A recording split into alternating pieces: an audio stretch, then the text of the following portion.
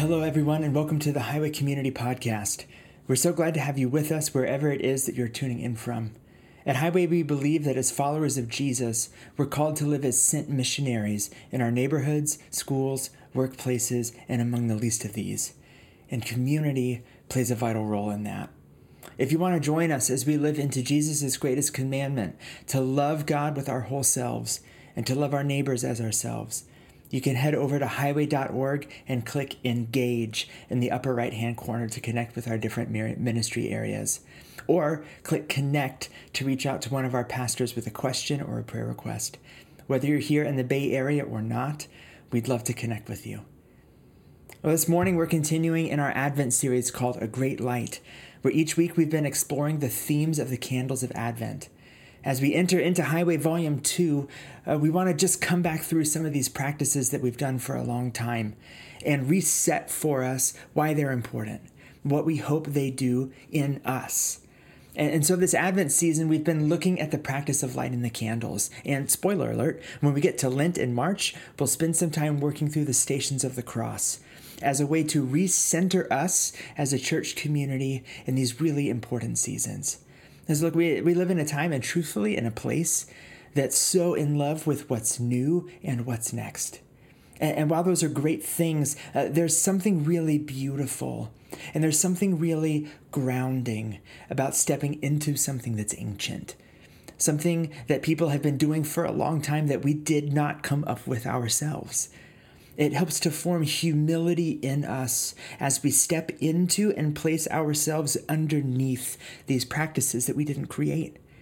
And these practices also help reset our perspective. With everything that happens in our own lives, again, certainly with the way the pandemic has escalated that for the last 2 years, these practices help us step out of just the here and now. When we light these candles, we're joining followers of Jesus who have been doing this same practice for hundreds of years. And as we light the candle today, we're joining followers of Jesus all around the world who are doing the very same thing in homes, in cathedrals, in country churches, in big cities, and small villages. These practices help reset our perspective, remind us to lift our eyes up out of just the here and now. And see, the women and men who came before us knew that this was good for us, knew that there were things that we needed to be reminded of at least once a year. And so each candle we light leads us back into these important truths. That for all the darkness that we may experience or that exists in our world, that hope is found in the fact that Jesus came. The light that not only shines in the darkness, but that no darkness can overcome. And the truth that we don't have to make peace for ourselves, that we don't have to control our circumstances or calm everything down around us and make things how we want them to be in order to find it. That there is the kind of peace that surpasses all understanding that we just receive, that God actually forms in us and keeps our minds just held there when we fix our eyes on Him. And the truth that there is more than just happiness, more than just a feeling that comes and goes with our experiences, but there is a deep, lasting joy found in the presence of God that abides with us through all circumstances and in all things. And after lighting those candles of hope, the candle of peace, and the candle of joy, this week we light the candle of good news, or the angel's candle. As we consider the angel's encounter with Mary and Mary's song and response, I think we'll find both comforting and challenging reminders. And my prayer for us this morning is that we would have eyes to see and ears to hear the light of good news. As we turn into our passage this morning, would you pray with me? God, that is my prayer, that you would give us eyes to see and ears to hear your good news that shines its light into the world and into our lives. We love you. Would you give us capacity to hear what you have to say to us this morning? We pray these things in and for your name. Amen. If you've got a copy of the scriptures with you, please turn or tap your way to Luke chapter 1. We're going to start today by looking at an encounter that Mary has with the angel Gabriel. And we're talking about the angel's candle, the candle of good news, also sometimes called the Annunciation candle, because that's what we see the angels doing in and around the story of Jesus' birth. They are messengers with important information. Our family ministry team gave out a book a few years back that walked kids through the Christmas story, and I loved how the authors described the angels, that everything was quiet, and then whoosh, this angel showed up, and then whoosh, the angel went over there, and then whoosh, the angels appeared to the shepherds. I think that's part of why they're always showing up saying, don't be afraid, because they just whoosh in out of nowhere. In and around the story of Jesus' birth, the angels are messengers with important information. And what I want us to remember today as we look at this passage is that these were announcements that broke hundreds of years of silence. That it had been 400 years of waiting since the prophets had gone quiet. Since someone spoke, anointed by the Holy Spirit on God's behalf to his people. And I wonder what that experience was like. I wonder what questions it led the Jewish people to ask. You know those passages from the Old Testament prophets that we love so much this time of year? You know, on this side of history? I wonder how those passages felt as they were read aloud in synagogues and in the temple during that time. And these passages that said that there would be a day when God would make a new covenant with his people in Jeremiah 31. Those passages about a people walking in darkness, that they would see a great light, that a child would be born and establish a kingdom that would never end, and be called Wonderful Counselor, Mighty God, Everlasting Father, and Prince of Peace in Isaiah 9.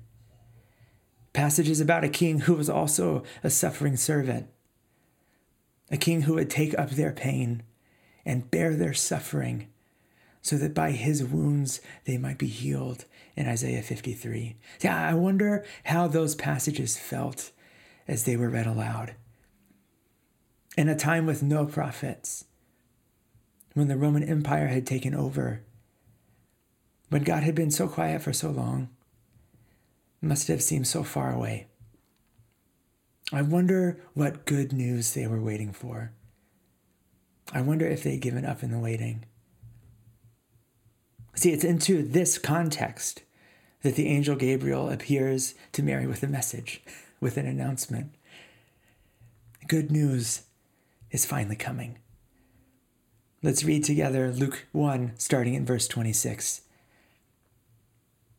In the 6th month of Elizabeth's pregnancy, God sent the angel Gabriel to Nazareth, a town in Galilee, to a virgin pledged to be married to a man named Joseph, a descendant of David. The virgin's name was Mary. Luke is taking off some Old Testament prophecy boxes here, since the Messiah was supposed to come from the family line of King David. Luke's put that front and center here as he writes his account. And then, whoosh, the angel went to her and said, "Greetings, you who are highly favored. The Lord is with you." Mary was greatly troubled at his words and wondered what kind of greeting this might be. Yeah, I would too. The angel's whooshing into my house. But the angel said to her, "Do not be afraid, Mary. You have found favor with God. You will conceive and give birth to a son, and you are to call him Jesus."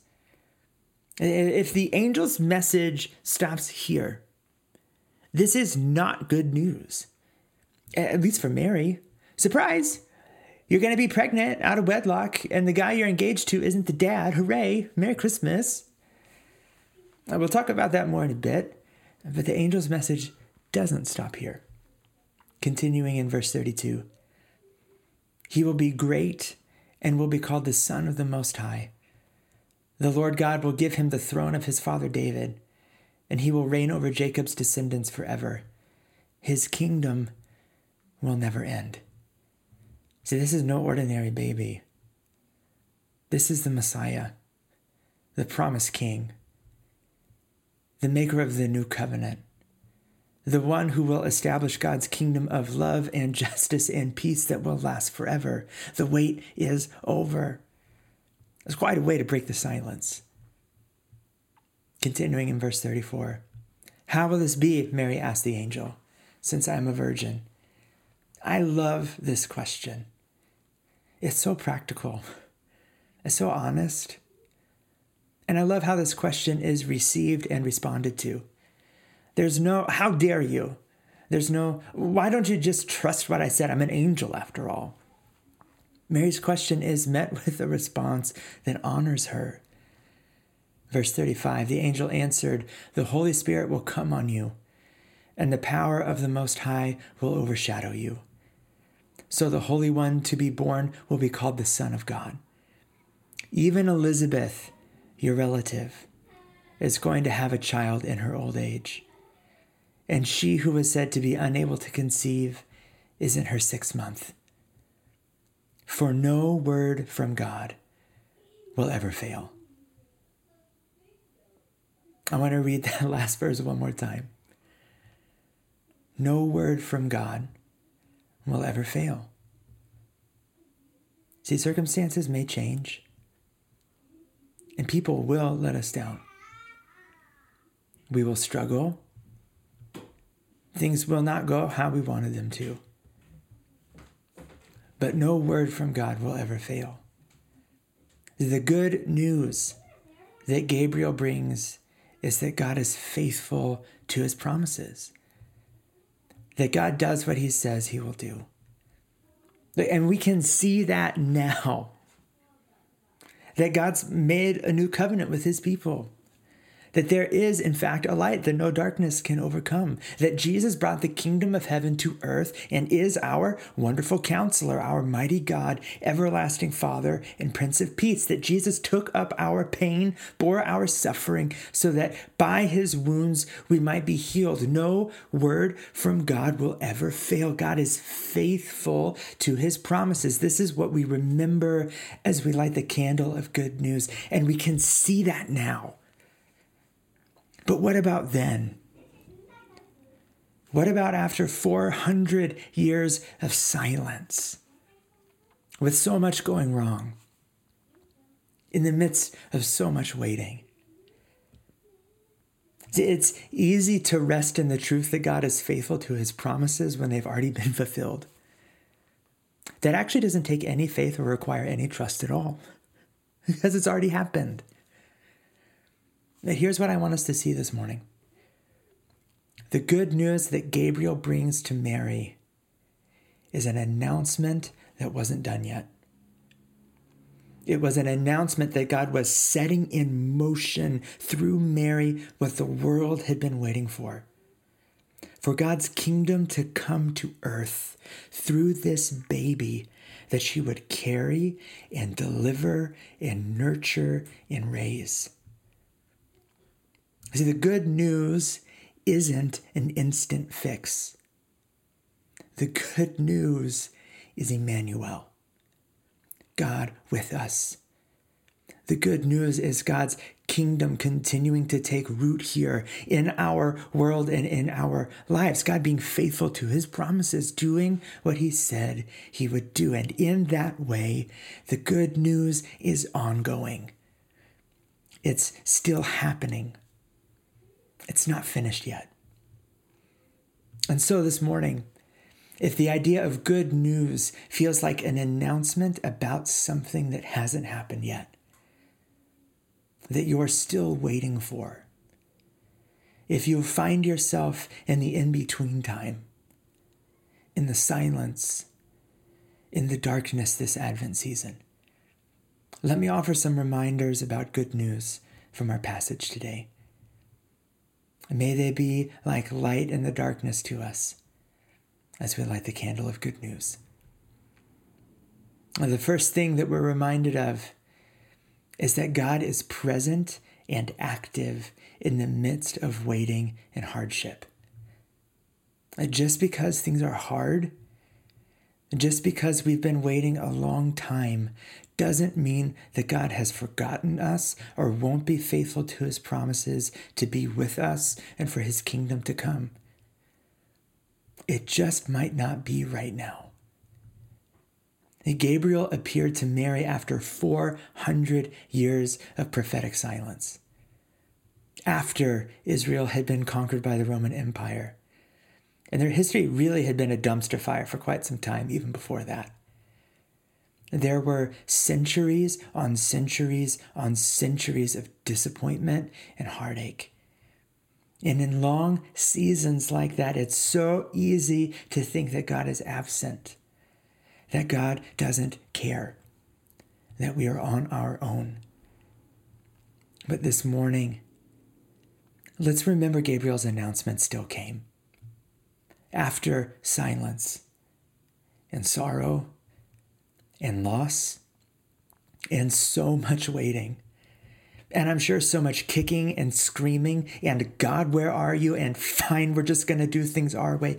Let's remember Gabriel's announcement still came, because God is faithful to his promises.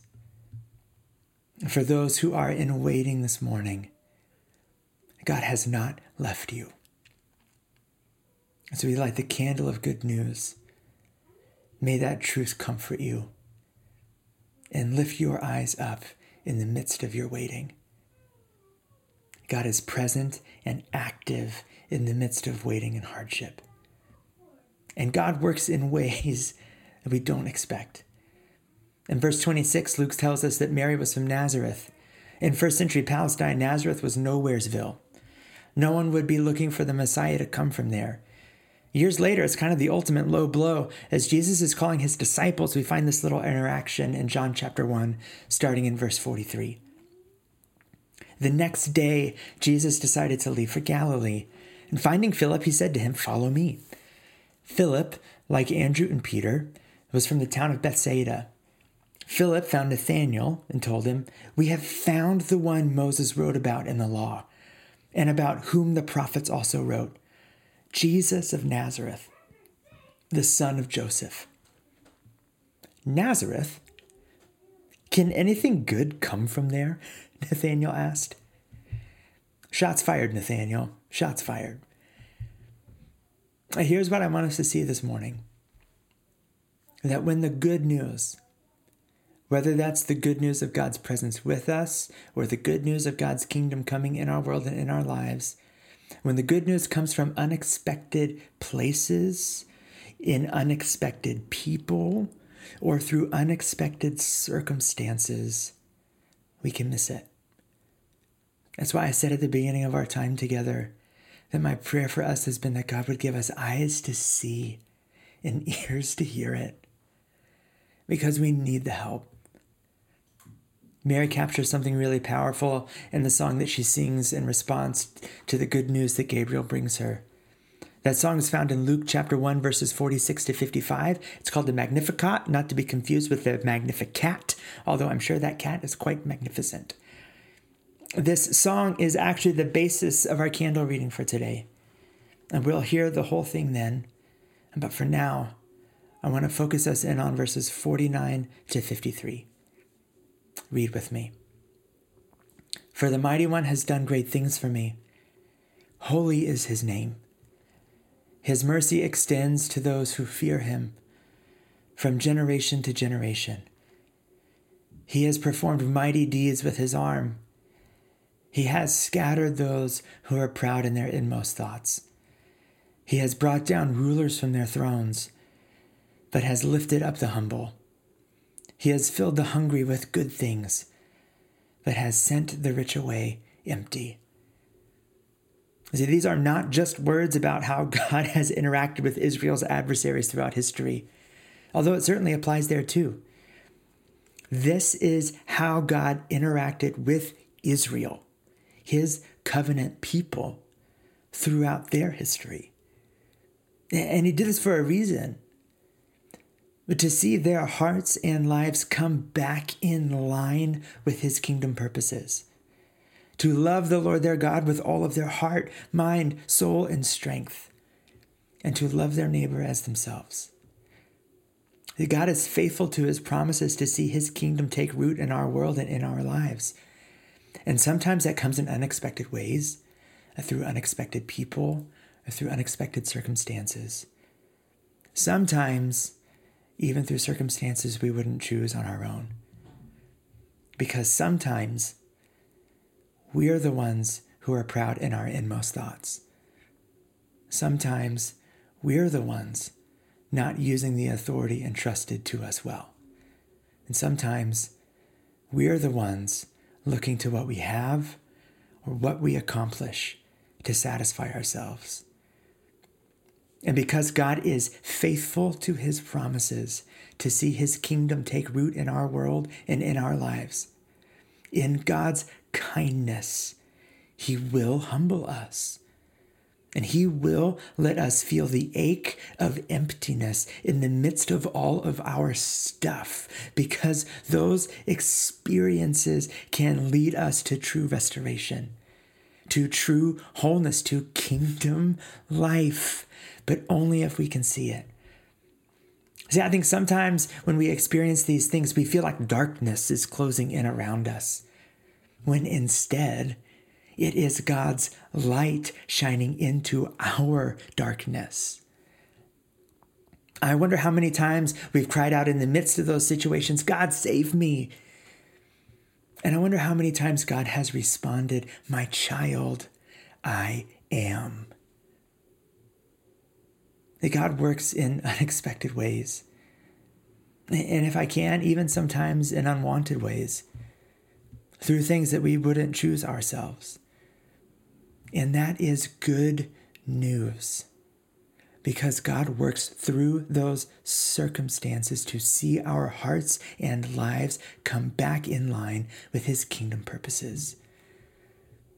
As we light the candle of good news, may it challenge us to look for God's activity in surprising places.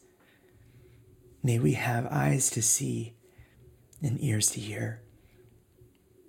And the final thing I want to offer us this morning is on a slightly different note. And that is that there's a cost to bearing the good news into the world. Mary was an unmarried girl who carried a baby that the man she was engaged to didn't father. Gabriel gave no guarantee that Joseph wouldn't leave her or publicly shame her, all of which were to be expected. A pregnancy like this would bring shame on her family. Nazareth was Nowheresville. It was a small town. She'd be that girl. And then there's the physical toll of pregnancy on her body, the pain of labor and delivery, of recovery, and the challenges of mothering a young infant, all without any of the things that we have today. There was a very real cost for Mary to bear the good news into the world. And yet, her response, as Gabriel shares all of this with her, is found in verse 38. I am the Lord's servant, Mary answered. May your word to me be fulfilled. Man, what would happen if we woke up every day and prayed that prayer?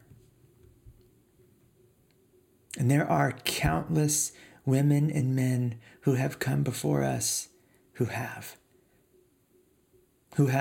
borne the cost in their minds, in their hearts, and in their bodies of seeing God's kingdom of love, of justice, of peace, of righteousness, of redemption, of reconciliation, of forgiveness take root in the world. The cost has been real. And yet I'm reminded of the passage in Isaiah 52.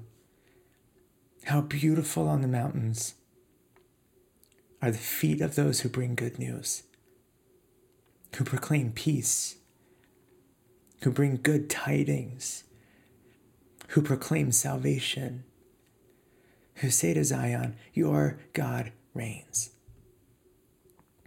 As we light the candle of good news this morning, may it fill us with gratitude for those who chose to bear the cost of the coming kingdom.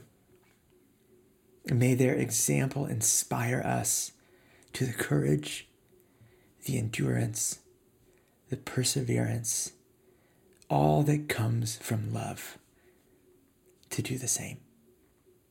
And if you find yourself in that place right now, may you know that you're in good company. Good news is here. A light has shined in the darkness. God has been faithful to his promises. In the midst of waiting, through difficult circumstances, and in unexpected places, may we see that light this morning. Would you pray with me?